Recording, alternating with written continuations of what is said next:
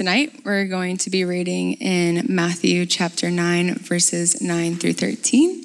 So I'll give you guys a few moments to open your Bibles. It'll also be on the screen behind me. Matthew 9, verses 9 through 13. As Jesus passed on from there, he saw a man called Matthew sitting at the tax booth, and he said to him, "Follow me."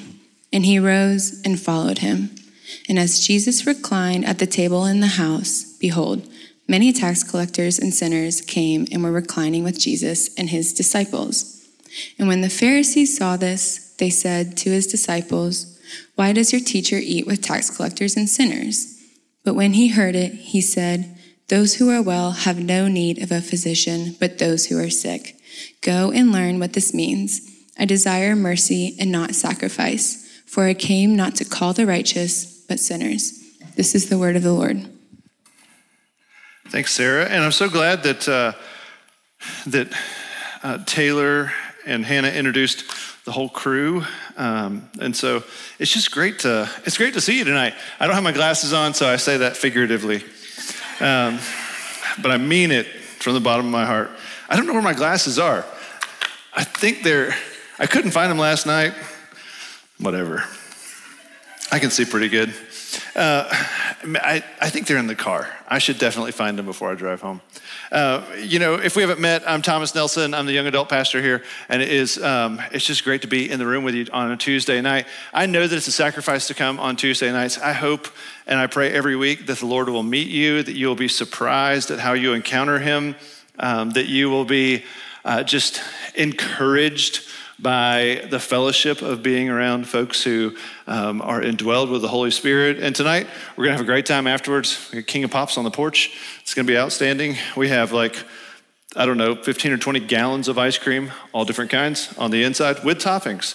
And so, you can't go wrong with toppings. And so it's gonna be great. So y'all are like, "Yo, Thomas, preach so we can get out there." All right, so let's do it. Matthew chapter 9, we're calling this very simply The Calling. And we've been walking through the book of Matthew.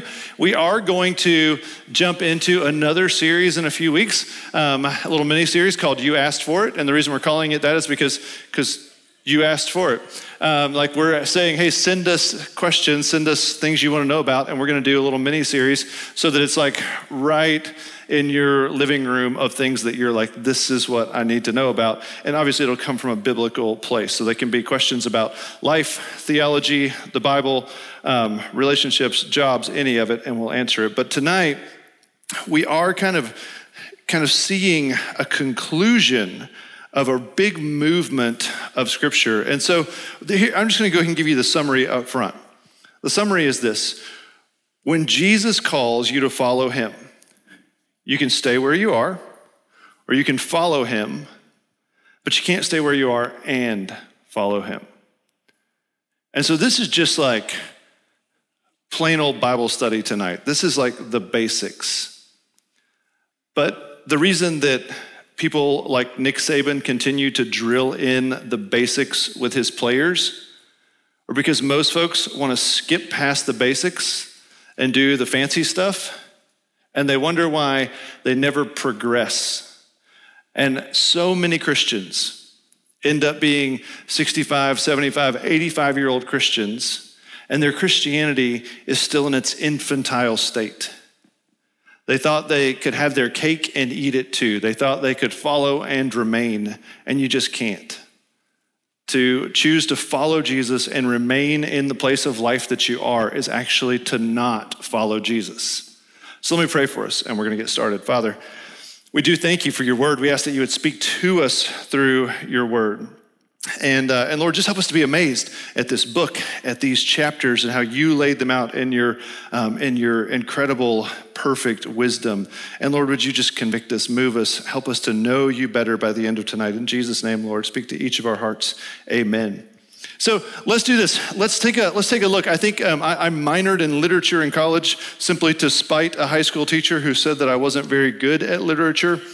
And I did. I minored in it. Don't do things out of spite. And so I did learn some pretty incredible things, and then in seminary you learn a lot about the literature, the layout of the Bible, and you don't want to study the Bible just as literature, but you do want to understand that it is a beautiful book, the way that it's placed together, the way that God used the different people to write it. And so the only problem with our Bibles is that they have chapters and verses. On one hand, that's great if you're like memorizing stuff, you know where to start and stop, you know how to find things easier.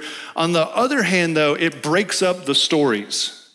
Maybe in a way they weren't supposed to be broken up. So let's do this. Let's look at, if you just look in your Bible at chapter 8, I'll go back through some old drawings and I'll illustrate chapter 8 in Matthew all the way through chapter 9, verse 13. So this is how the chapter is laid out. This is how this story is laid out. So I'm going to stop talking about chapters and verses and I'm just going to tell you the story. So what we see is Jesus meeting three groups of people. One is a leper, that is the mummy-looking person.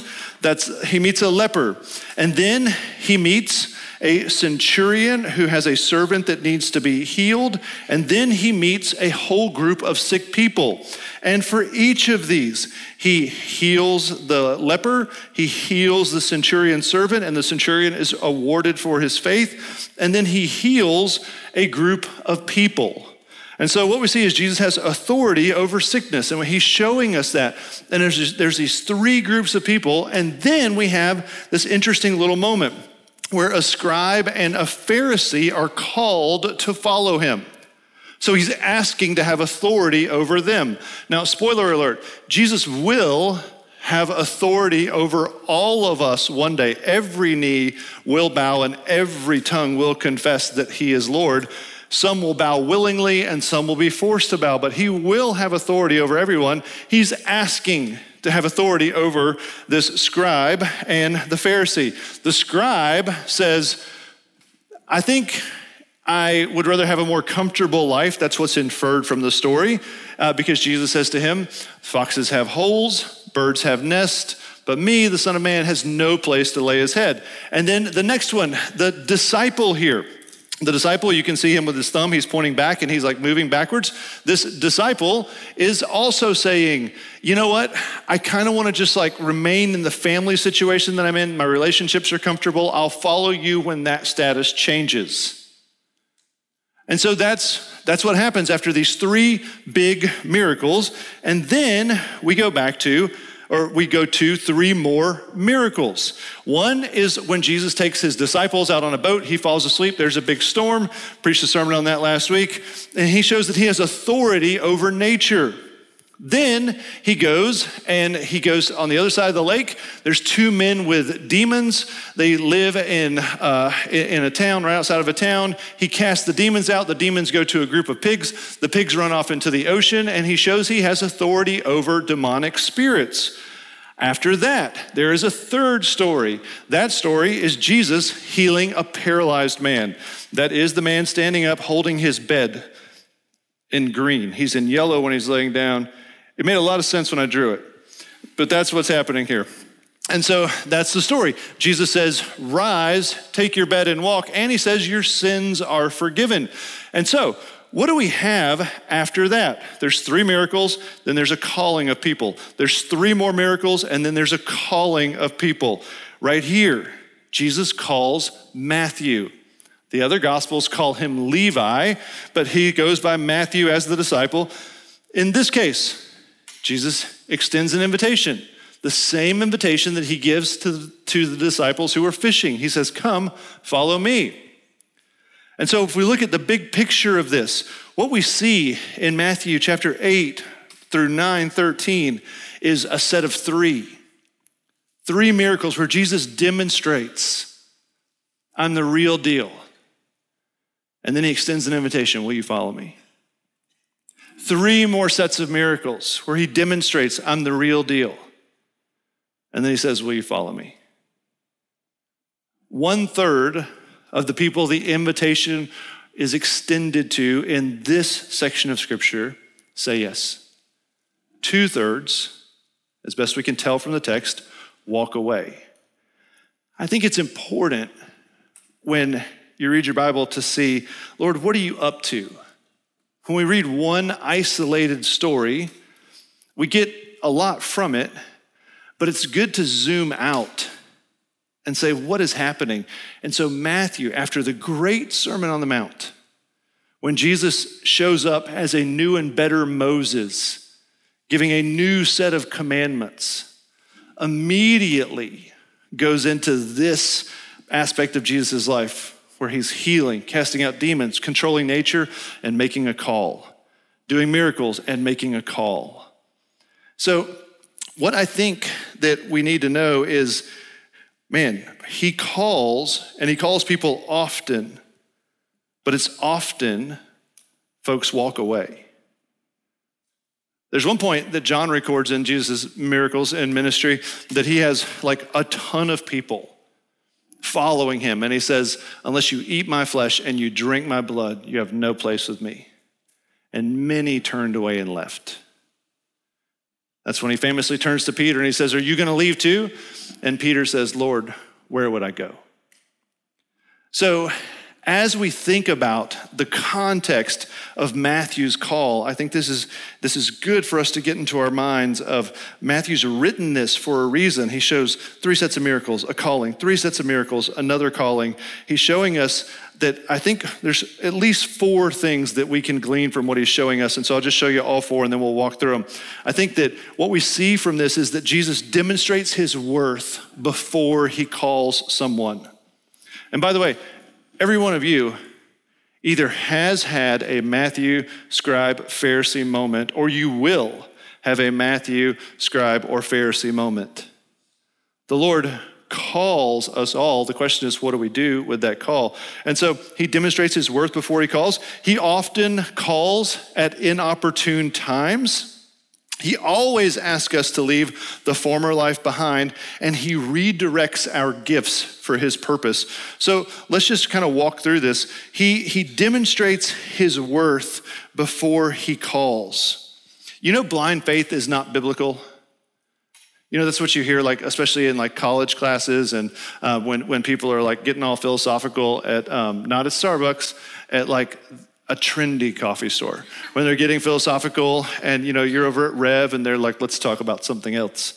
I read an article on Reddit. They won't say that though. But anyway, people kind of throw in, you got to have this blind faith to follow Jesus. Matthew had seen him do work.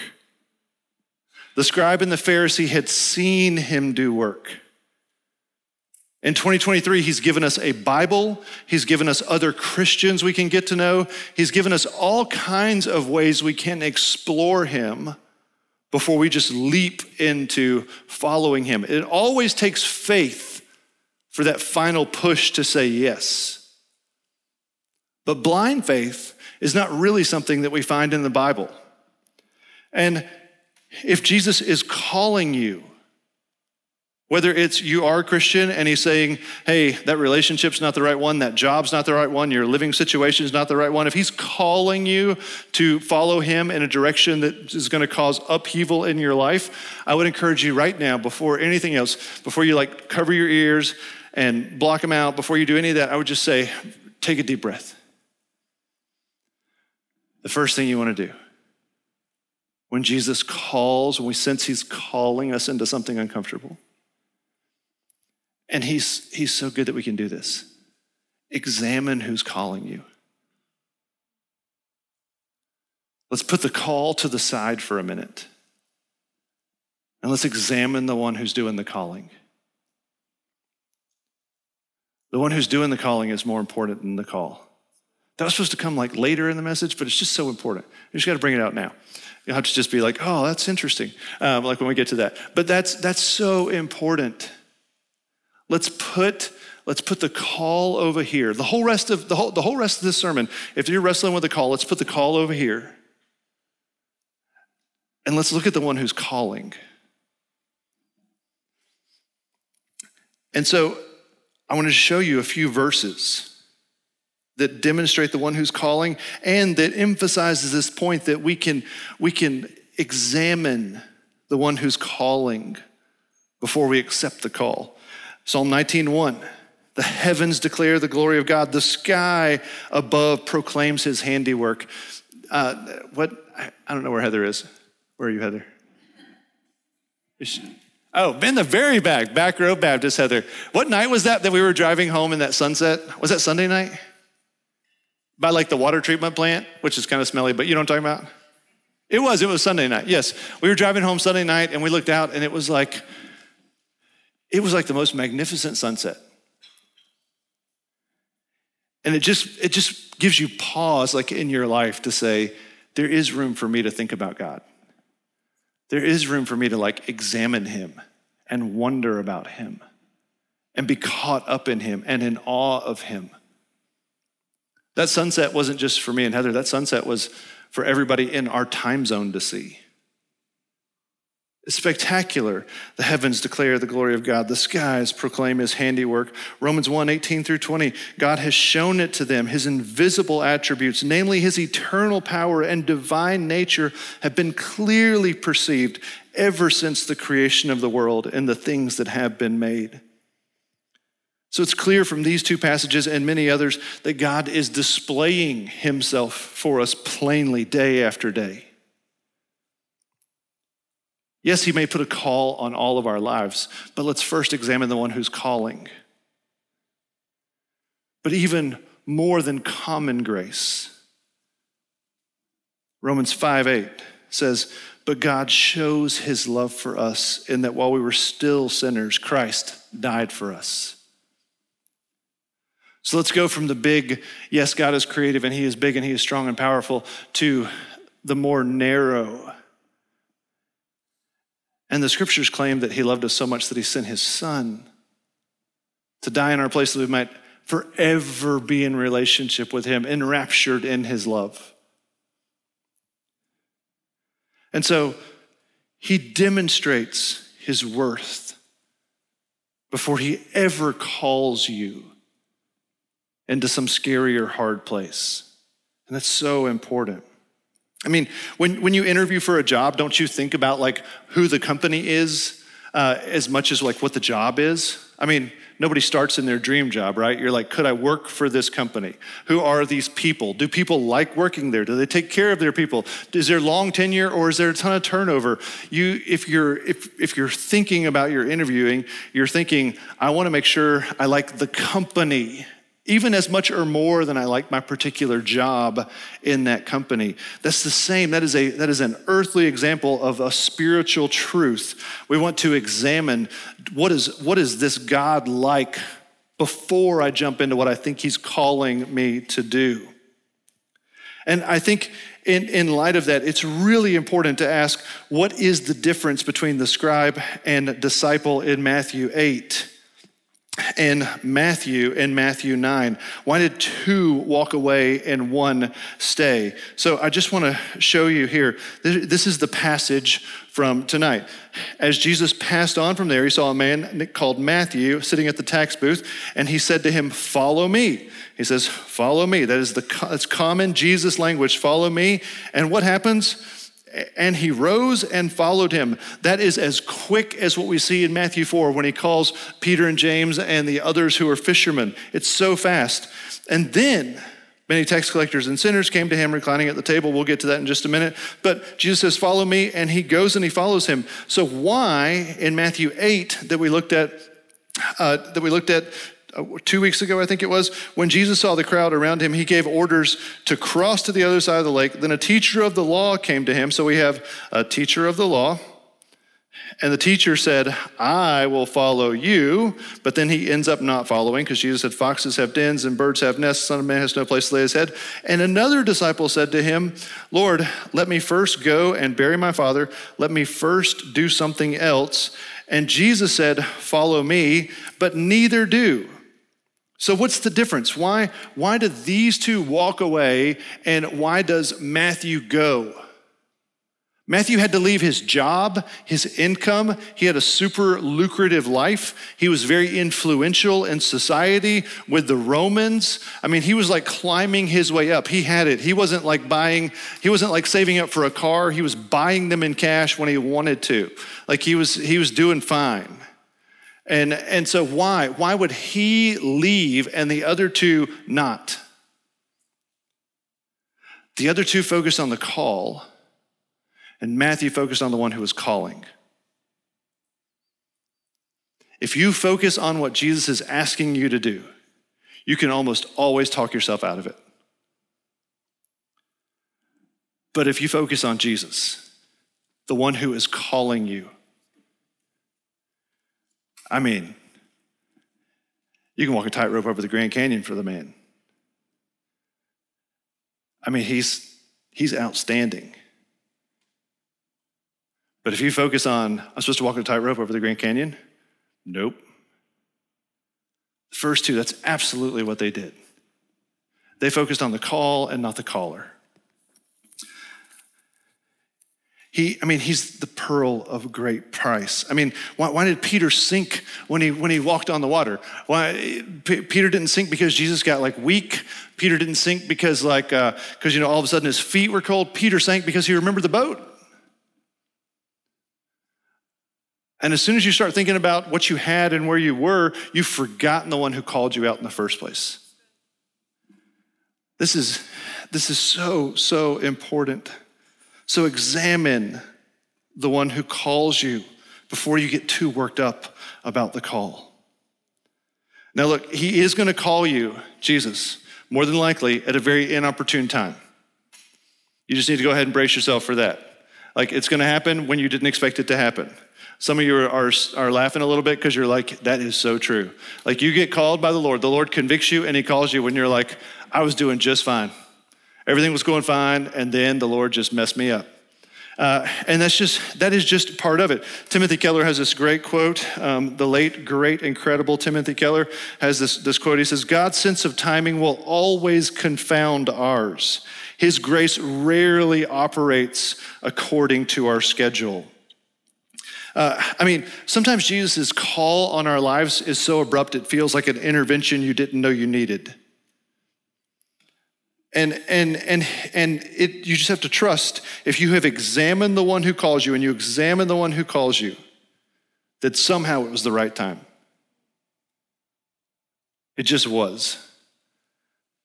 And he proves himself down the road that it was the right time. Look, his interruptions also, I think they reveal when they come at a time that we're like, oh, I wasn't expecting that. His interruptions come when they come because it reveals to us in our hearts, we would never on our own really be willing to say, yes, let me follow you. It is his grace that he interrupts our lives. It is his grace that he walks up to us when we're at our tax collector booth and we're just doing our job and living our best selves lives and all those kinds of things. It is by his grace that he walks up and says, follow me. Because we would have said, how about next week if he had called for scheduled an appointment? Look, I remember when I was 17 up in North Georgia at Covenant College. Maybe that's in Tennessee. I can't tell where it is. Tennessee, Chattanooga, maybe so. Let's go with that. It's in Chattanooga. And when I was 17, I was going to be a senior in high school. We went to summer camp. I went to summer camp partly because I was in trouble and I had to, this church camp. I had to go, and partly because they're girls. And so that's a great reason. 17, girls, a week, no parents, let's go. Summer camp sounds awesome. So went to summer camp, and I remember just being just a hoodlum. We did stupid things. I think I'm still being punished for some of those, dumb things. And so, yeah. Stop. Sorry, my mind went there. I hadn't gone there in a long time, and I'm embarrassed by myself. But yeah, so we did some stupid things. The last night of camp, I'm sitting there in a shirt that I stole from one of our leaders, a 4XL Hawaiian shirt. I looked like an idiot. We're sitting there and I'm praying because the guy said to pray at the end of the prayer. And in the middle of it, would you believe the nerve? The Lord just radically interrupted my life. In that prayer, I was not even thinking about God. In that prayer time, the Lord called me to be his. And it was in such a compelling and strong and interrupting way that when I opened my eyes, I thought, I will never be the same again. If he had asked me, hey, Thomas, I'm thinking about like changing the course of your life and like doing some pretty big like U-turns, and it's gonna be pretty uncomfortable and it's gonna cause some relational conflict and some other things. Like, how does Friday sound? It would have been like, Friday of what year? Like, no, thank you. It was so good that he came to me that night. It was so good that he came to Matthew interrupting his life.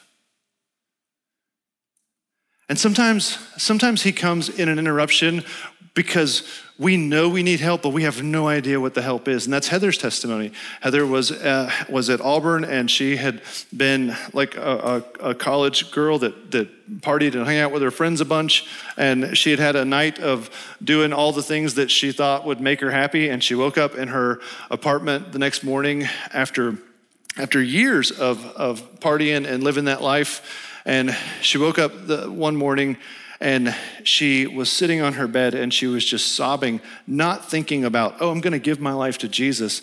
But in that moment, she says the Lord spoke to her and said, Heather, when was the last time you were happy? And she said, when I was 9 and I gave my life to you. And in that moment, the Lord called her back. His interruptions are so good. Don't be scared of his call. Be grateful he showed up. And he always asks us when he does these things to leave our former lives. Jesus passed on from there. He saw a man called Matthew sitting at the tax booth, and he said to him, follow me. He rose and followed him. And then in verse 10, as Jesus reclined at the table in the house, behold, many tax collectors and sinners came and were reclining with Jesus and his disciples. And the Pharisees, when they saw this, they asked his disciples, why is Jesus doing this? Matthew left his life behind. He had to leave his life behind, but it didn't mean in Matthew's case that he had to fling all of his friends in the dust. Now, he knew he couldn't live the life that his tax collector friends were living. And there's a whole nother message. I love the history of the Jewish part of the New Testament, but without going into what a sinner actually is and what Matthew would have been going through. We're actually going to get to a little bit of that later in Matthew. The deal is that Matthew had sold out to Rome. He had sold out to money. He extorted a bunch of people. He couldn't live that life anymore. But he could walk with Jesus and try to introduce his friends to Jesus. And that's what we see happen in this passage. But the reason that God does this is because he wants us to repent. It's repentance. It's not punishment. It's not his way of getting back at you when you have to leave your old life. It's because your old life was actually bringing death and it wasn't bringing the kingdom of God, and he's redeeming you to bring the kingdom of heaven to earth. And your old life was bringing death to earth, and the earth has enough death. He's calling your life to bring the kingdom of heaven to earth. This is a gift from God, not a fine. We're not into indulgences here. This is a gift from the Lord. It's not something you're like having to pay him back for. Some things will die when he calls you, though. You can guarantee it. Some things will die, but the reason they'll have to die is because they're crowding the scene, and new growth needs to come in. I've told you before, my favorite current singer-songwriter in the Christian world is William Benjamin Hastings. And the guy's voice of an angel, the gifted writing that he does, his AI software is awesome. I'm just kidding. It's just amazing. But he loves the the cedars or the sequoias out in California. He loves those. And he's got this song called The Cathedral of the Nelder Grove. I encourage you to listen to it on the way home. You can listen to it probably 4 or 5 times before you get there. The Cathedral of the Nelder Grove. But he has this snippet at the end of the song where he's listening to a biologist give his report after the 2017 railroad fire out in California. So I'm going to read you the quote, and it'll be up on the screen. We're here now in the railroad fire of 2017. Let me pause right there. When Jesus calls you, it may feel like this fire. Now, I told you to examine the one who calls you. Look at the one who calls more than the call. And after you say yes, it may feel like a wildfire has ravaged your life. But remember, it's because death was growing and it was crowding out the life that needed to grow. We're here right now in the railroad fire of 2017, where 4 years ago in the Nelder Grove of giant sequoias, and right now we're standing in an area that burned at low intensity.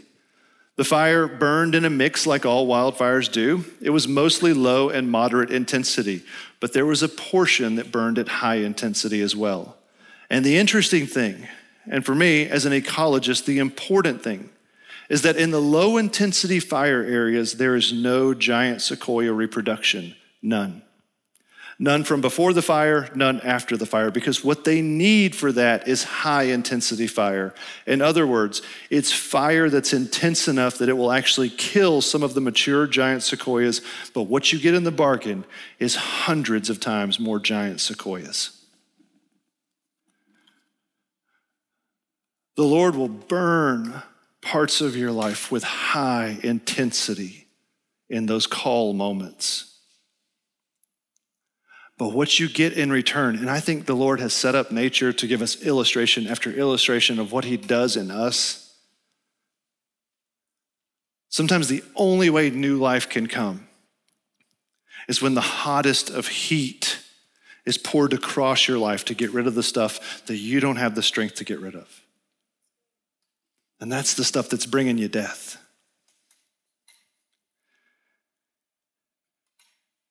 And then he redirects our gifts for his purpose. If you're hearing the call of God, do not look at the calling so much as you look to the one who calls. I remember hearing stories of missionaries. And I remember, like as a kid, we didn't do mission trips. We just had missionaries come to our church, and they would tell stories. The stories that went something like this: we live in terrible conditions. We've gotten sick so many times. The people that God has called us to, none of them want to know Jesus. Isn't it so good that we're there? Isn't God good to have called us? And I was thinking, no. Does anyone else not see what's happening here? They've been duped. This is like the worst thing they could have done. And so my thought was, for the longest time, like that seeped in my brain, like that happened as a little kid. And then the older I got, the more I was like, if that's Jesus' call, I don't want it. He's going to call me to go be a missionary somewhere, and I'm going to eat terrible food, and I'm going to live in like a bunch of bugs, and nobody's going to like me. This is not good. Like, I just want to go to heaven when I die. That's what I'm in for. Like, that's what I'm hoping for. And so I didn't understand that. I didn't understand that that was a misteaching. And then some pastor would basically say, now these folks, the folks that we've just had up here today, aren't they the real Christians?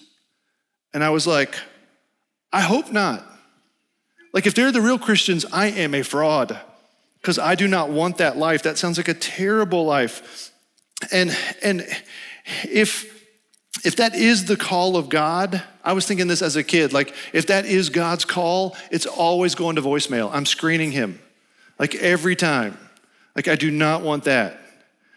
But then when you look at Matthew's story, that's actually not what you see. Look at verse 10 again. As Jesus reclined at a table in the house, behold, many tax collectors and sinners came and were reclining with Jesus and his disciples.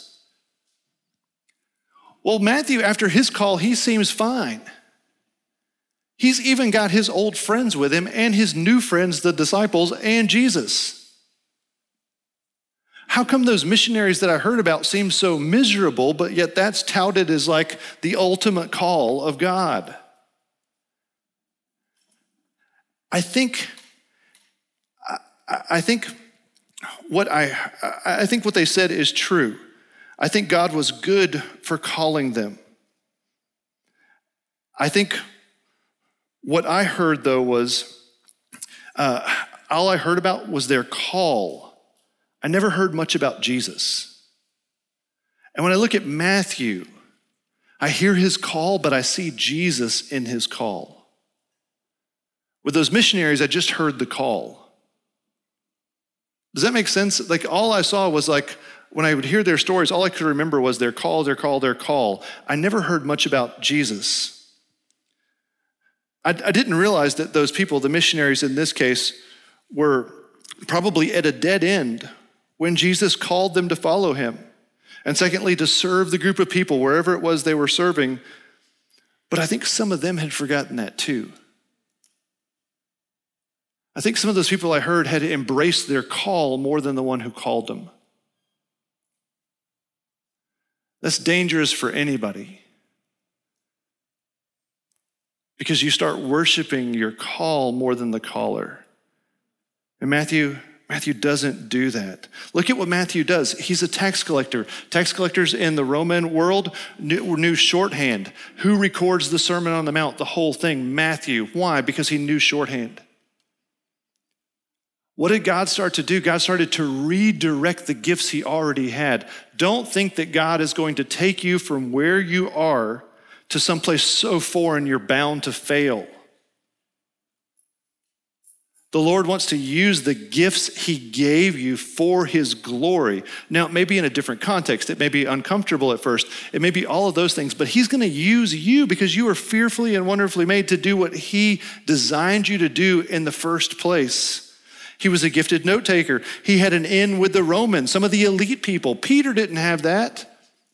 Jesus could leverage that and have an audience with people who were high up. The story goes that when Matthew finally died, he was in the presence of a king when he was finally martyred for his faith. Matthew understood how to talk to elite people. He understood Buckhead people.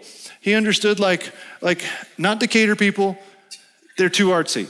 But he understood the Buckhead people, like the Midtown banking crowd. He was like, I know you guys. Like he did. He was over at EY all the time if he was here. He'd be there all the time. But like he understood that world. He understood what it was like when a Jewish person was termed a sinner. He could relate. The Lord will do the same thing with you when he calls you. He will use your gifts for his goodness and his glory. Remember, don't be afraid of the call. Look to the one who's calling because he's so good. But a huge question I think we have to ask as we kind of conclude the night is this. Why in the world would Matthew include this story? Like if you were writing your story, your memoirs, you might leave some things out. If I'm Matthew, I might just pick up to where I'm like following Jesus and recording the Sermon on the Mount. I had gained some skills early in life. Therefore, I recorded Jesus' every word. I might not say that I was a tax collector. Like that was a really bad position to have. People did not like them. Like they were not well loved at all by the Jewish people. I think this painting from Rembrandt is a great reason why Matthew included this. In 1633, Rembrandt did this painting called The Rising of the Cross. And if you see, there's one person, I don't know if you can see it, but there's one person who definitely sticks out. Rembrandt painted himself at the bottom of the cross. Matthew includes this story in here because he's painting himself at the bottom of the cross. How does this story conclude?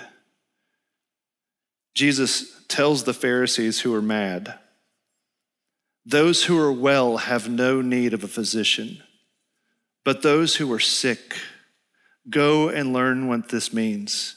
I desire mercy and not sacrifice. I came not to call the righteous, but the sinners. Matthew includes this story to show that he was never one of the righteous. He was sick and didn't even know he was sick. And if it weren't for Jesus demonstrating his power, calling and interrupting Matthew's life, he would have died thinking he was just fine. But he realized in that interruption, oh, I'm the one that needs help. He painted himself at the bottom of the cross in this story.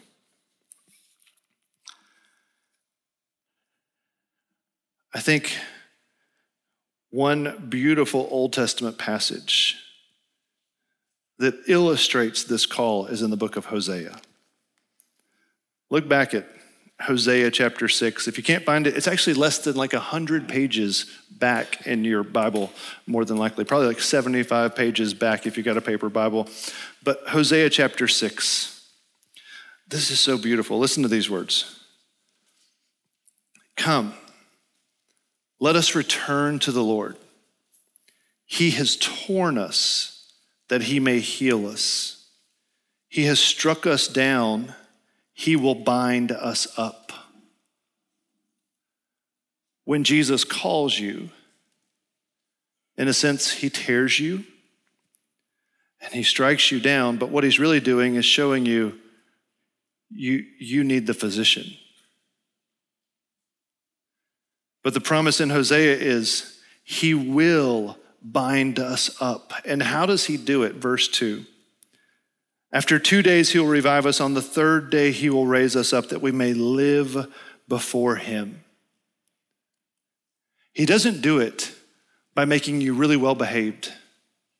He doesn't do it by changing your life so that you never date like that again or pursue money like that again or live with those kinds of people again. He doesn't do it for those things. That's not how he does it.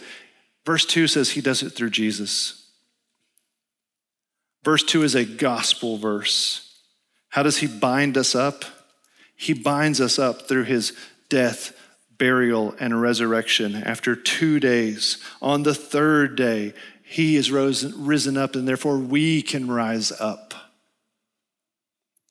And then verse 3, therefore, now remember, we are not focusing on the call. We may have to say yes to a really hard call, but let's not focus on the call first. Let's focus on the one who's calling. What does verse 3 say?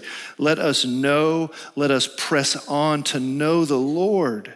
His going out is as sure as the dawn. He will come to us as showers, as the spring rains that water the earth.